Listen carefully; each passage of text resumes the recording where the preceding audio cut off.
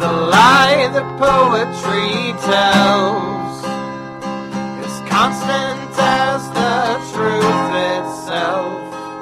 Without the lies and the false beliefs, where would we be? Where would we be? Welcome to the State of the Theory podcast. I'm Hannah. And I'm Anindya. And we are... We hope you enjoyed this episode. I have been Hannah Fitzpatrick. And I have been Anindya Vichowdhury. You can contact me on Twitter at Dr. H. Fitz. And me at Dr. Anindya R. Our music was provided by the Agrarians, and this has been State of the Theory. Thank you. Where would we be?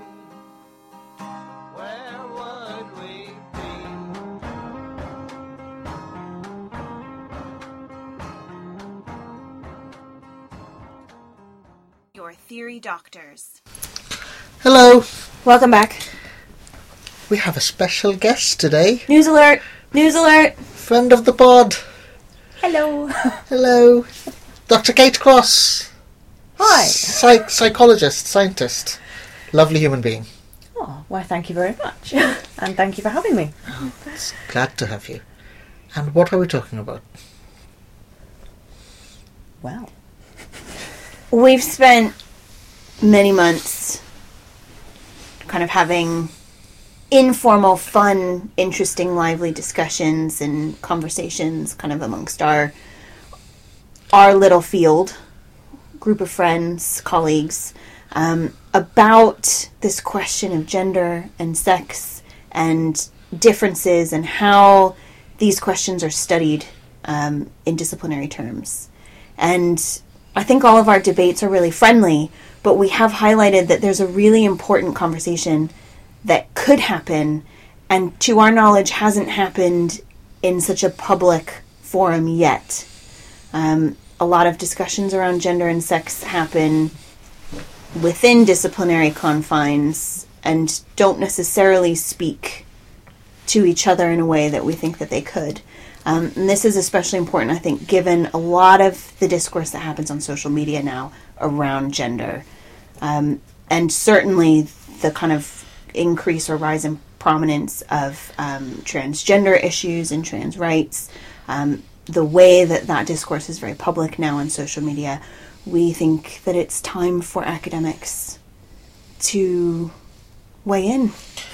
Yes, to compare and contrast how the various academic disciplines conceptualize sex differences, conceptualize gender differences, how these two are different. Are they different?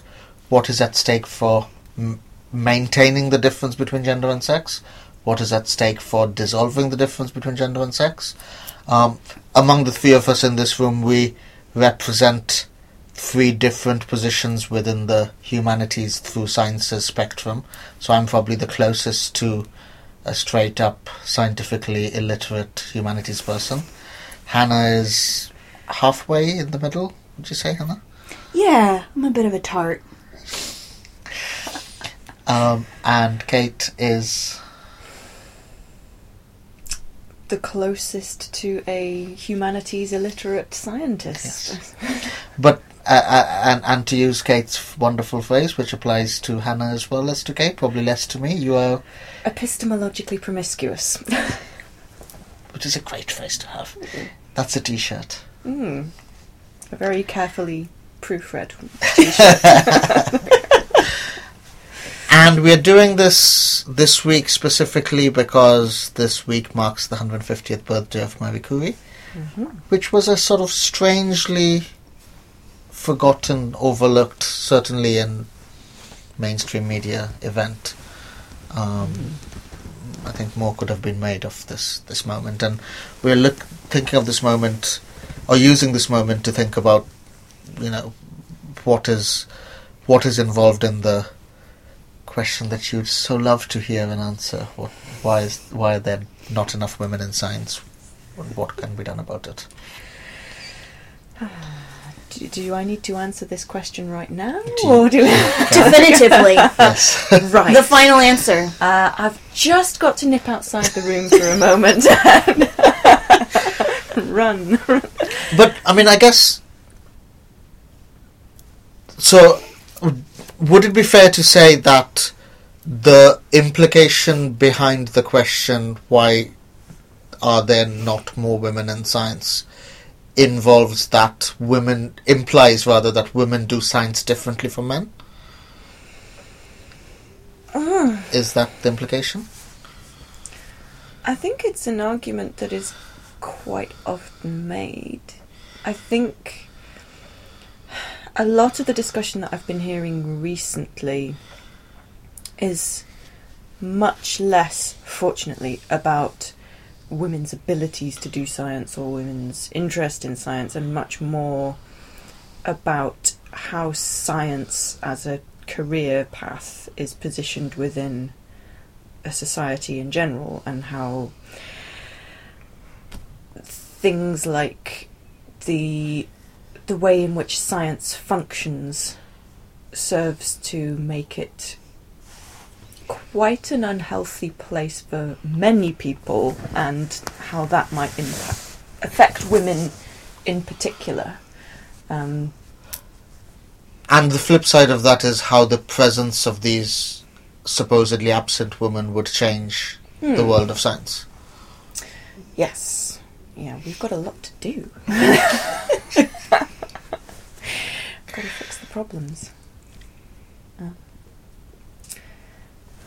Yeah, I think I see. So there are a lot of.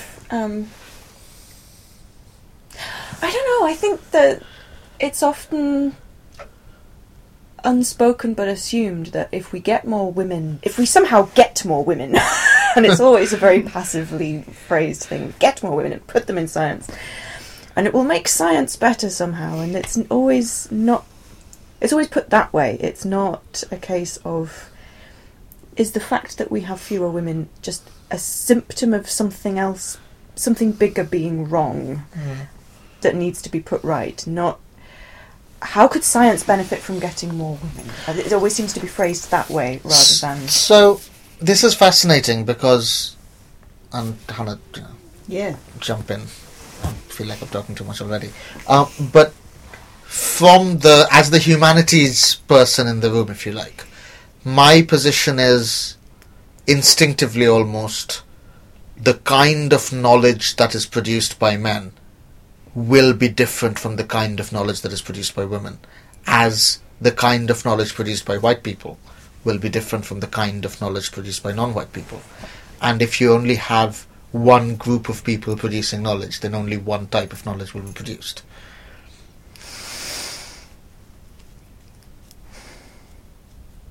So, trying to phrase what I'm thinking, I think there are a good few scientists, not necessarily me, because I haven't figured out what I think about this yet, but there are a good few scientists who would say there's no reason to suspect that the science produced by different groups of people would be different. That, the ideal that's put forward is often of this context-free knowledge production that shouldn't be affected by where you're coming from. Well, that's the purpose of the scientific method. Yeah. Is the scientific method is designed to remove the self from the production of the knowledge. That's the philosophy behind the way the scientific method is done.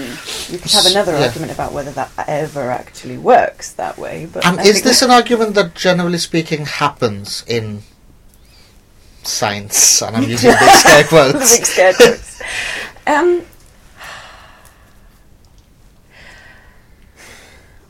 Yes, I think we have a whole load of different arguments that seem to be coming across each other. So you have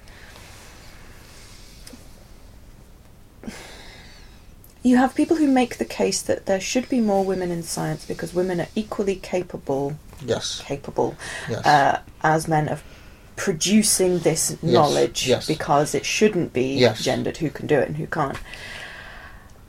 But then that sort of undermines those who are making the argument that we should get more women into science because that would change science somehow, because according to that argument it shouldn't So you get these. It's very inconsistent. I Yeah. think the arguments that are made about why and how. And is there a difference then between difference and hierarchy, as it were?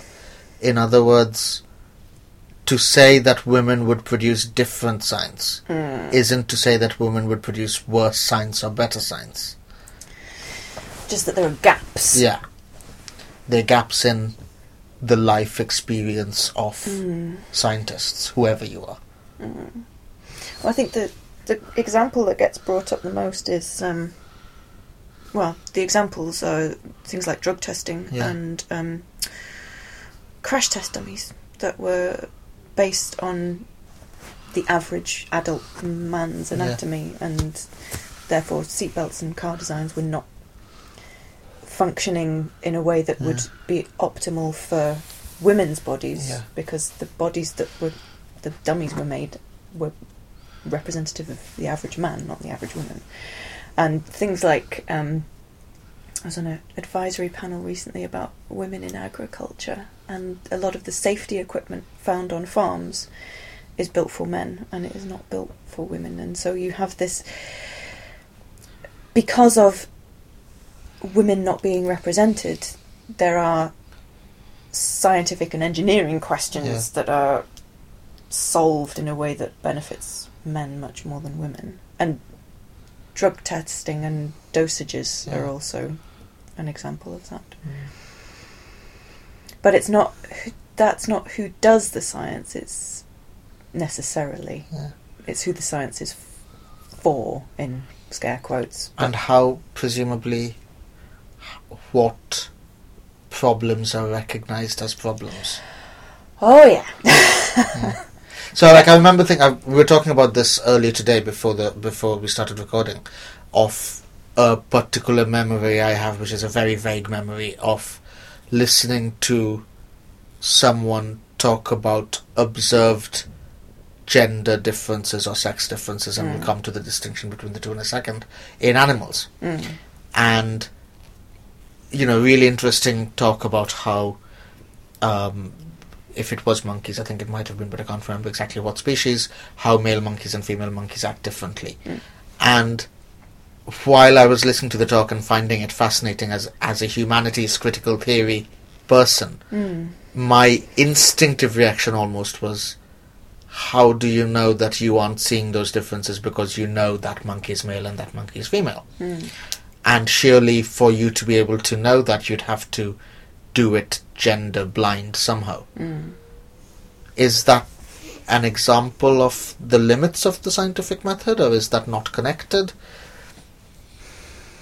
I think, depending on the species,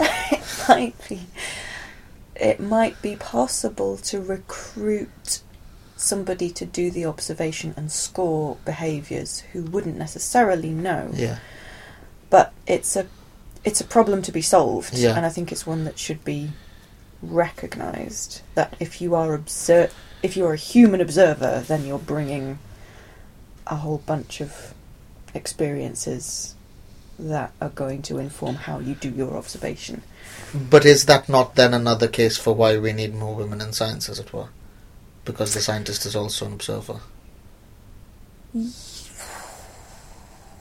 Broadly, yes. With regard to that specific question, I think a lot of the stereotypes and the biases that are found about men and women are held by scientists of any gender.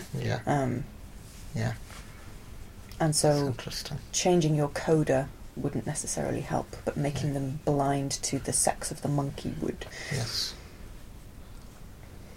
It was very specific. That was very specific. Well, there's a question here about what part of knowledge production, what stage in the process of knowledge production does an identity like a gender identity come into play? And I think from the humanities perspective that the interest in terms of the source and the connection between the identity and the knowledge is different from this argument that Kate's talking about around, this these two contradictory positions, that women will enhance science because they will produce different, lady style knowledge. Whereas in the humanities, there's this idea that, there's a support for that kind of idea, but then the flip side is that women women can do anything a man can do, and that kind of Rosie the Riveter trope, where it seems like actually that's not quite, neither one is actually the point, which I think is where you guys have gotten to with this conversation. The point is that women's lives are structured with a certain set of interests, needs, and a lot of those are culturally and socially designed, and certainly there's a politics to that. And so the things that interest women, or the interventions in a woman's daily life, are different because of social and cultural reasons, not necessarily because of biological reasons, although there are some of those. Women menstruate, for example. But the kind of social world in which a woman's research interests might develop is of interest. And so really it's about what kinds of questions and topics and interventions women are thinking about.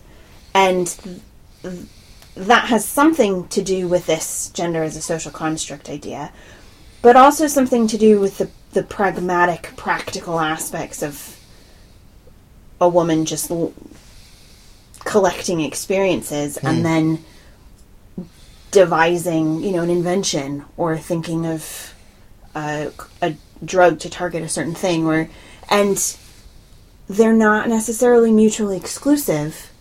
It's just that sometimes the rhetoric, you and I would call it a discourse in like the narrow Foucault sense of a discourse, limits the ways that we can frame this as a gender issue.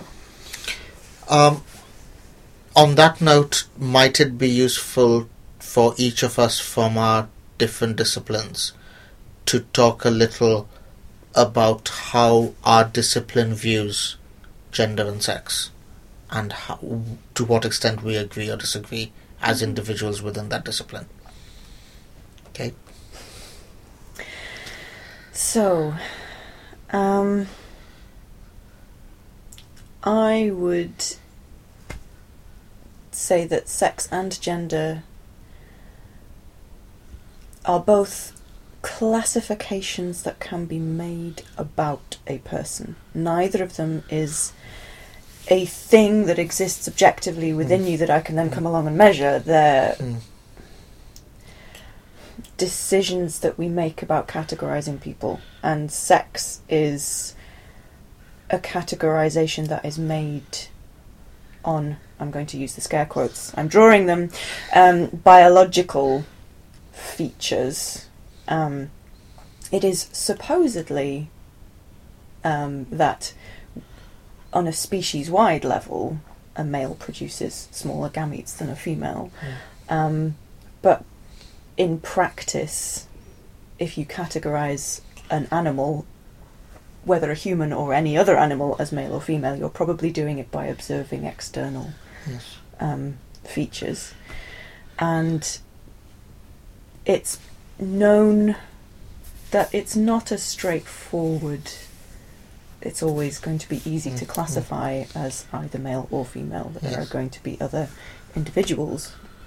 But that distinction is often lost because we're usually talking in shorthand of some kind or another. Yes. Gender is even more complicated because it's a classification that we only make for humans. Yes. And not for other animals. I can't think of anyone who classifies other animals according to gender. And it's much more contested. It's much more...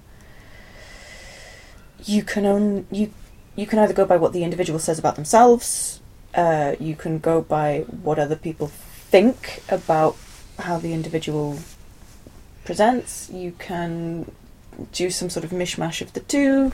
In practice, what we do is we ask people to tick a box.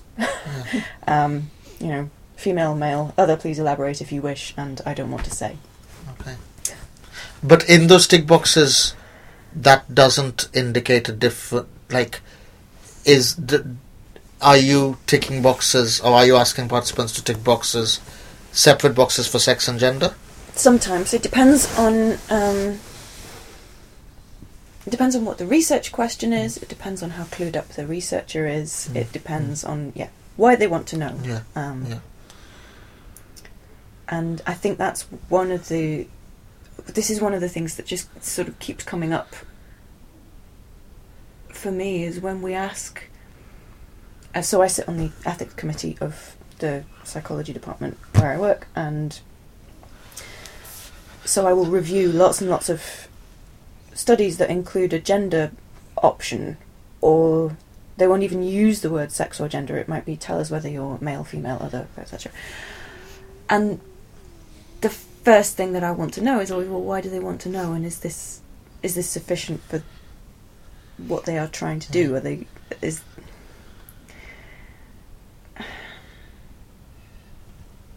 can't remember where I'm going with this. It's always incomplete. Yeah. And I think there are some researchers who are more aware than others of how incomplete the questions are. Yes. That was a very good summary. Oh. I have a question for you. Mm.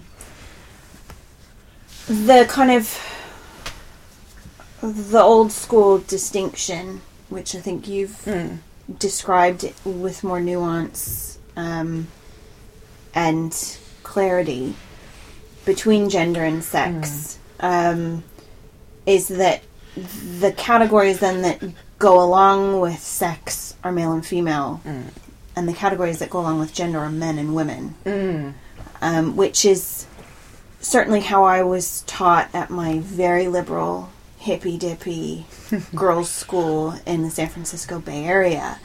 And I have grown up drawing a distinction not just between these definitions of sex and gender, but also between the terms that we use when we're referring to one or the other. But I find it quite interesting working in social science, where we also have colleagues who do surveys that are fairly similar to the kinds of surveys and research questions that I think you guys ask, where the question is, what is your gender? Please pick male or female.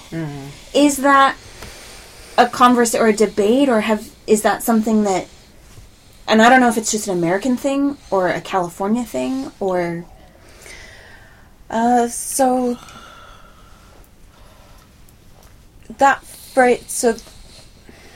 phrasing of the categories in that question, I think, would be quite common. However, if you were talking about people in a write-up of a study, I would refer, if I was dealing with adults, I would refer to them as men and women, and never as males and females. I would use males and females if I were talking about animals. There's also the tricky... I think there is one time when I might use males and females to refer to humans, and it would be if I was tired of writing girls and women, boys and men. But if I'm talking about adults, it would be men and women. If I'm talking about children, it would be girls and boys. And I find it, this is completely personal, but I just find it jarring to talk about people as males and females. And I'm aware that I'm using humans and people because humans as opposed to other animals, and people meaning who I'm usually writing about. Just following on from that, in our discipline, there is a really interesting sort of reflection of that, which is, what word do you put in advance of the word writer? So, do you talk about, most people in our discipline would inherently, almost by instinct, recoil at the thought of a female writer. We talk about women writer. But, partly because of the patriarchy of grammar, men writer doesn't work. So, do you talk about male writers and women writers? Do you talk about male writers and female writers? again, I don't know who I'm speaking for apart from me, but I would say, male and female as modifying a noun. Yes. Fine. Yeah. Yeah. But, not males and females. Yeah.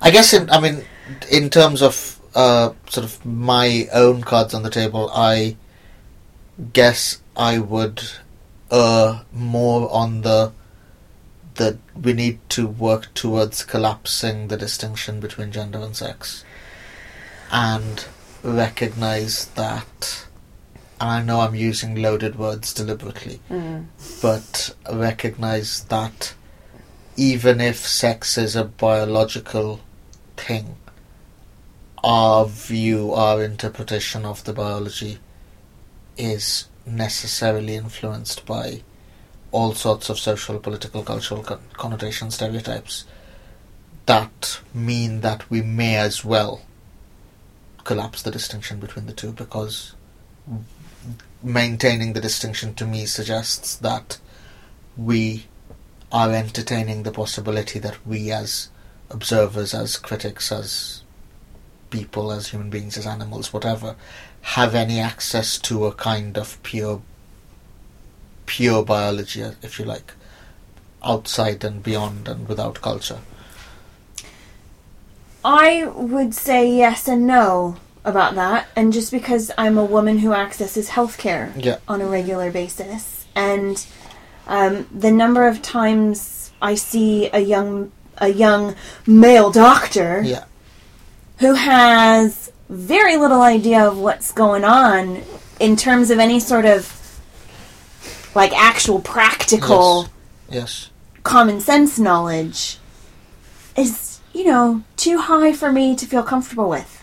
But isn't that an argument for thinking about cultural stereotypes and questioning knowledge about gender and sex rather than not? Yes, but I think on a kind of the mechanics of my body. Yeah.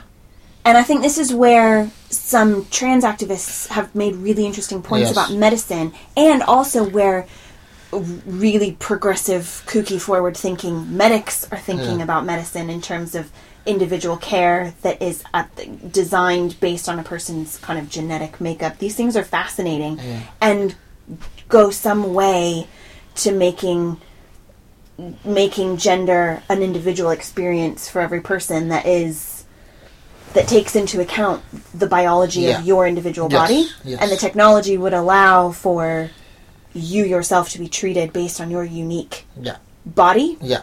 And there is some argument to suggest that kind of medicine would break down some of these barriers. Yeah. But like on a mechanical, I don't know what experiences you've had accessing healthcare as a lady. But it's definitely hit or miss. Yeah. And it's something that I think, once you get to know a woman fairly well, it's something you talk about.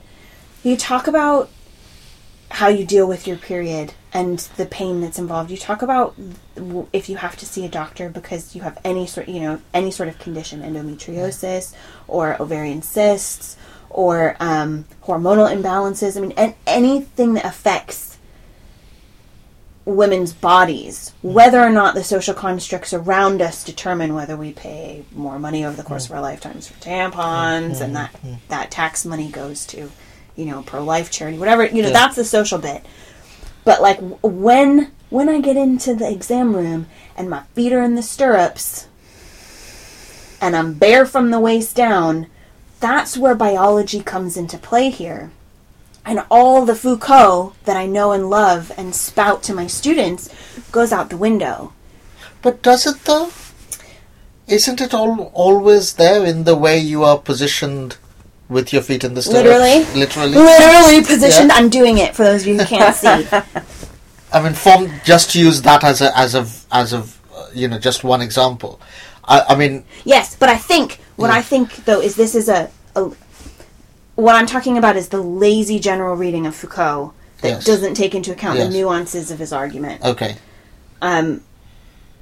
Also, you are unique in that you don't make those lazy readings and interpretations. But a lot of the really mediocre crap you read on social media forums about gender don't take into account the complexity of the critical theory that you and I are talking about. That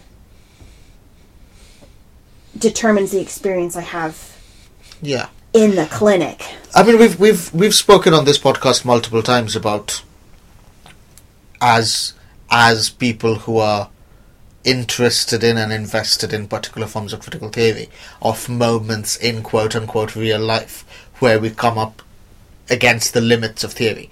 We come up against moments where theory doesn't really help us. Theoretical tools haven't really developed. And the example you gave about healthcare for trans people is a perfect example of that, which is for all of the critical theory influenced, some nuanced, some not so nuanced ideas about biology doesn't matter and social construction is everything, blah, blah, blah, blah, blah. It is medicine that allows someone who was born into a body that was identified at birth as one sex, but wants to live as another sex. It is medicine Is it gender or is it sex? It's gender or sex. Which one is it? But for that person, in order to improve that person's life, perhaps, maybe, that's not the most important question. The most important question is, can medicine give you, or can technology, can any form of knowledge, give you the tools that you require to live as close to a life as you want to live? Well, now that's just a philosophical question about technology, isn't it? Is it? Not a bad question. I mean, I guess, sorry. I think it's an excellent question. I'm quite confused. I mean, I guess I don't know. I don't know which way I'm arguing, if I'm arguing any one way.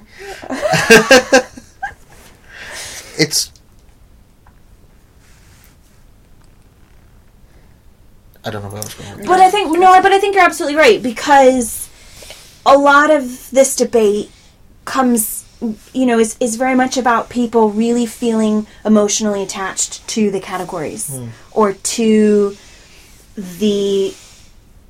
an identity that is shared socially and culturally, that is recognizable amongst the people with whom you live and interact. And people get really, really weirdly attached and obsessed with categorizing other people. And gender is one of those categories. And you read about trans experiences, and there's a lot of really good insight written by trans activists and writers about what this is, what this does to them, and the kind of observations they make about us. And people are really attached to this. Like, I need to know if you're a man or a woman. I need to know who you have sex with. I need to know, and it's really a strange need, isn't it? And that question that you've posed, which is that actually what we're really interested in is how people are able to access, whether it's healthcare or whether it's economic stability, that allows them to live a life that is as close to the life they want, versus, are they a man or a woman? And there's a higher order question versus a lower order question. And I think academics are just as guilty about, and this is what we were talking about, because we've talked about the radical TERF feminists quite a bit, because they do make this biological argument that, if you're born a woman, that is one kind of woman. And if you become a woman through transition, right, that's their framing. That's not my position, but that's how they describe it. They draw a distinction between you're born a woman as defined by others, your doctor, your mom, whoever, and then you become a woman, whereas you and I would talk about it as you're born a woman whether your doctors define you as a woman or not. And that distinction is a really serious, that's a debate that's really emotional. On that note, Kate, when you were talking earlier about tick boxes, and depending on the study you would tailor the tick, or people in psychology as a discipline would generally tailor tick boxes differently. If let's say you are doing a study about, and I'm going to expose my ignorance here, sex differences in whatever context. And you do that study, and as part of that study you have tick boxes for male, female, other, please state, whatever. How would you feel about someone ticking male if they were identified as a different sex or different gender and had transitioned? Is that something that would be seen as complicating the story? Would be seen as sort of making the data less clean? And obviously I'm using loaded words deliberately here. So, let's say, for sake of argument, you're interested in whether people feel comfortable speaking up in workplace meetings, and whether that depends on their gender. You'd probably be more interested in knowing what their gender is now. Yes. Than anything else. Yes. So that would not be considered a problem. I'm doing scare quotes again, from the point of view of that researcher. If you had a very specific hypothesis about hormone levels before birth and how that influenced, say, spatial cognition, as occasionally happens, then you might try and estimate something that correlates that based on the ratio of the second and fourth fingers, which I personally wouldn't do, but it's a thing that is done. I should say that you're actually looking at your fingers as you're doing this. I am actually looking at my fingers as I do this. And you would probably... that researcher might be much more interested in knowing the sex that somebody was assigned at birth. And they might or might not think to ask, do you still identify as that gender? And that's now? a fascinating question. Yeah. Point, isn't it? If they don't think to ask, that might well change the results. A huge problem. The problem, I think, is that we don't think to ask. Yeah. And I have caught myself on more than one occasion not thinking of something that I really should have done. So I've done some work on aggression, physical aggression, and I asked questions about how many times people had, say, shouted, yelled, slapped somebody, whatever, in the last 12 months. And at the end of my questionnaire, and I do this for all of my studies now, I have a free response box that just says, is there anything else you want to tell me? And that's it. And somebody wrote, I'm a wheelchair user. I'm not going to kick anyone. And I thought, did not think of that at all. And this is probably got a lot to do with the fact that I am able-bodied myself. I spend my time interacting with other people who are not wheelchair users, and it just had not occurred to me. And it will now. It will now, yeah. And I'm really glad that that person, I have no idea about their identity, but I'm very glad they told me, because I can now incorporate that knowledge into anything that I design in the future. But this is the thing, so much of what I see being done within my discipline is tick boxes, Likert scales, answer 1 to 5 on do you strongly agree, and there's no space for somebody to say, actually, I couldn't answer this question because the categories don't apply to me, or anything. And does that bring us then back to the question we started with, which is why might there be a need for more women in science? In other words, why might there be a need for more categories represented among scientists? Because, as you said yourself, had you been a wheelchair user, you would have framed that questionnaire differently, presumably. True. Yeah. And then that presumably will lead to different kinds of knowledge based on the results of such questionnaires. Or is that too far a leap? It's not too far a leap. I don't see... I think... I hadn't thought to ask, will we create different sorts of knowledge? My suspicion is that that's... My suspicion is that it's not a case of making science more representative because we're going to learn staggering new truths that we never could have learned otherwise. It's more a case of, I think it's the right thing to do. And I have more of a general feeling of... Yes. It's not... So if I'm designing a study or a questionnaire to go out there and be interacted with by people, I don't want that to have the effect on someone of making them feel marginalised by what I'm doing.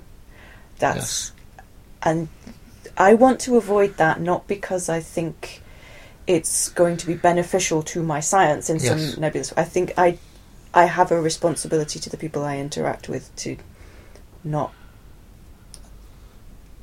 make them feel marginalised more than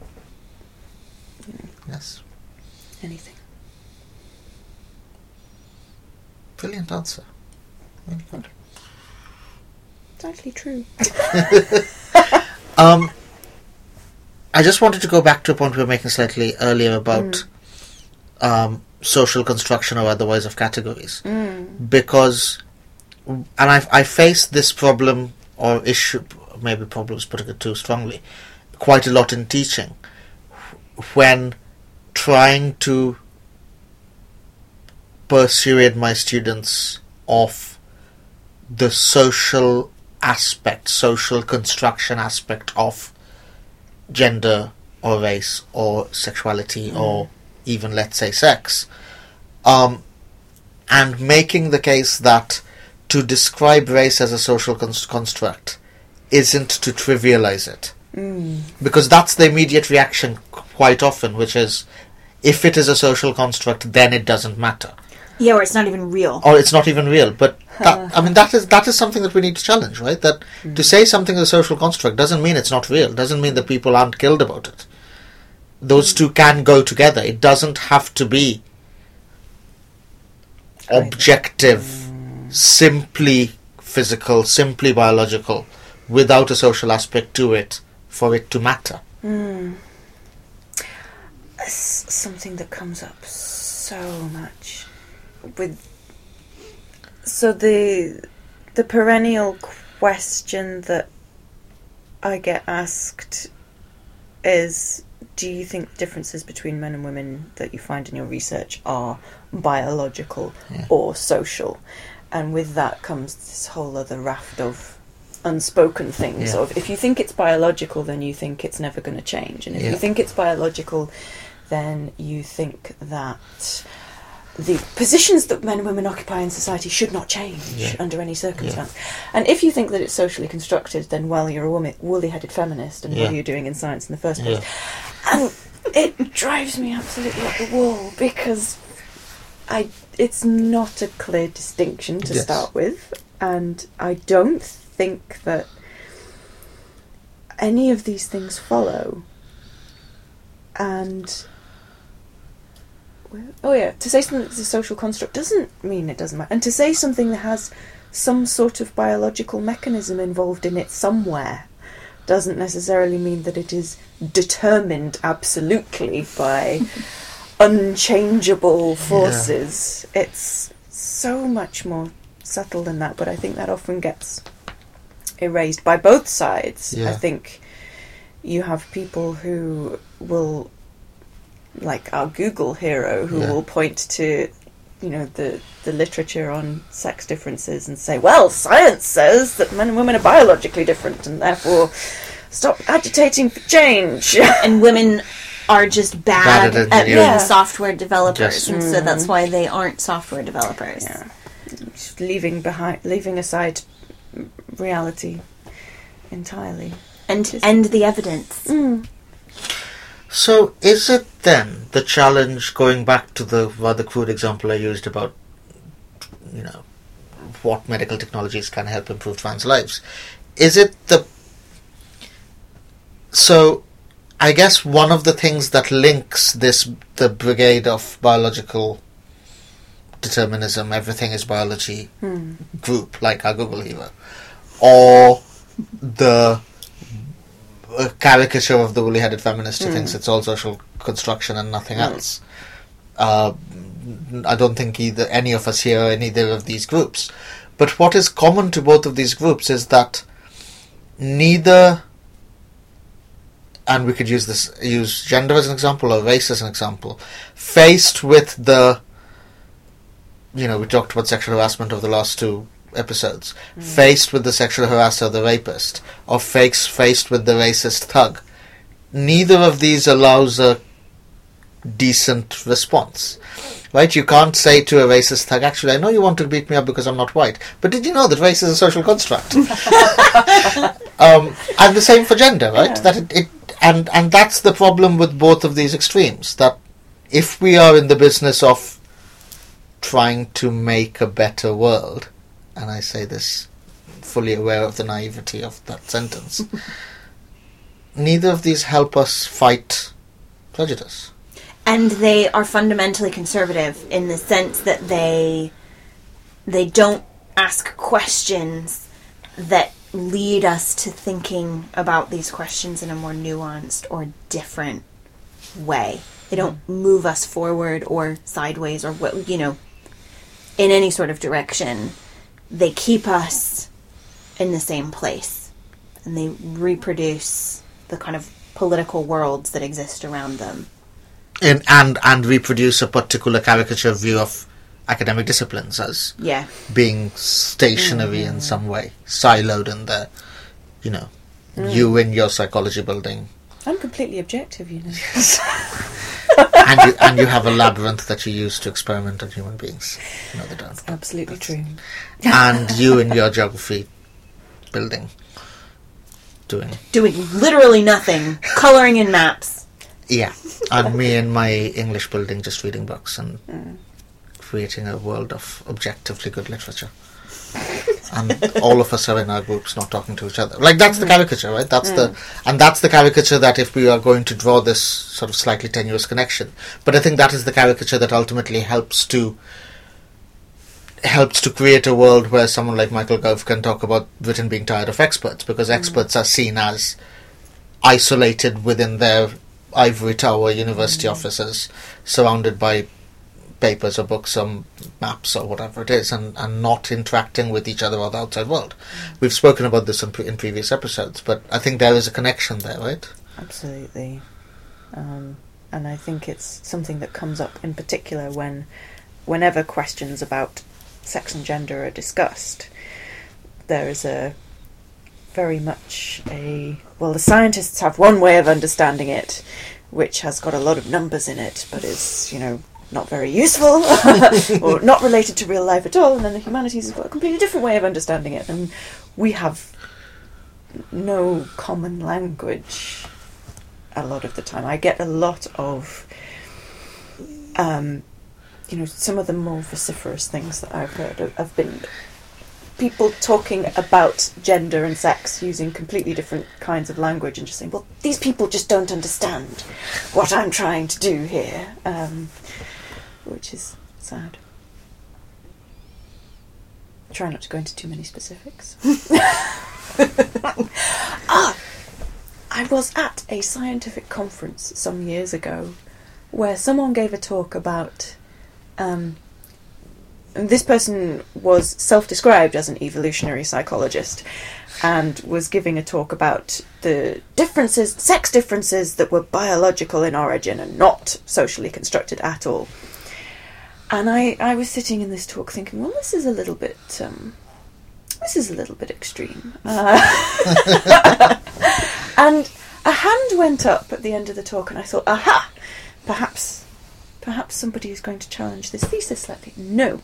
The question that was asked was, well, given all this amazing evidence that you've presented that sex differences are biological, how can we counter this pervasive myth that social roles have got anything to do with it? And which he answered totally seriously. And I hovered around afterwards and said, do you not think that, if there are maybe some small differences that have a biological component to them, that the social culture that we find ourselves in might actually amplify or, reinforce, or that it's got some role to play?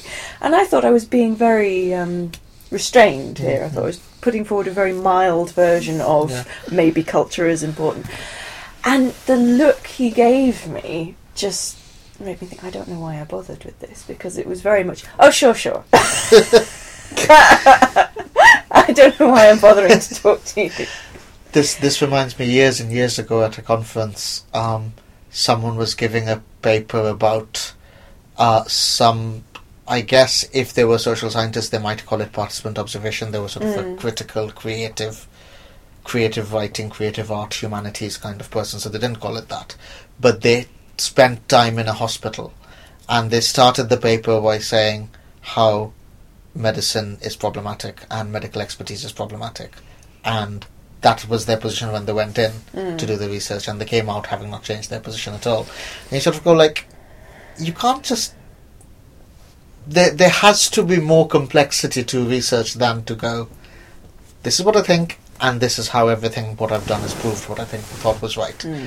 And it's these flip side of the same coin, as it were.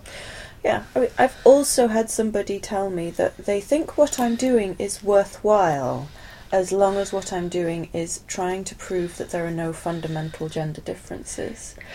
I thought, that's fascinating. What does that mean? and I just... It's trying to prove that there are no differences, I just thought was very... I would like to think that I'm not actually trying to prove anything that I've already decided. I think I'm trying to get a handle on what's going on in a more general sense. But psychology, I think, is where within the same discipline, you get both extremes represented about what sex and gender are and where the influences come from and what it means. And so it's, I mean, maybe it's a good place to have that argument, because it is already, you've got a diversity of opinions represented within that discipline, but you've also got ways of approaching the question that maybe aren't permitted within those walls, which is one of the things that we've talked about. Yes. I think that might be a good point to stop. Thank you.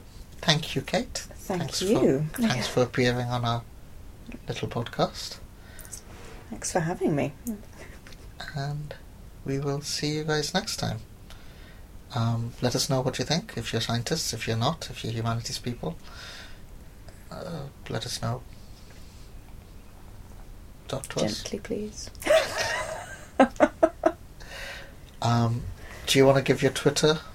Oh, thing if yeah. people want to get in touch? I am at Catherine Cross, and it's Catherine spelt in the way that was thought up with before social media. So it's Catharinecross. Please don't tweet Catherine Cross spelt the other way, because she gets very confused. Cool. We will see you next time. Bye. Bye. We hope you enjoyed this episode. I have been Hannah Fitzpatrick. And I have been Anindya Chowdhury. You can contact me on Twitter at Dr. H. Fitz. And me at Dr. Anindya R. Our music was provided by the Agrarians, and this has been State of the Theory. Thank you. Where would we be?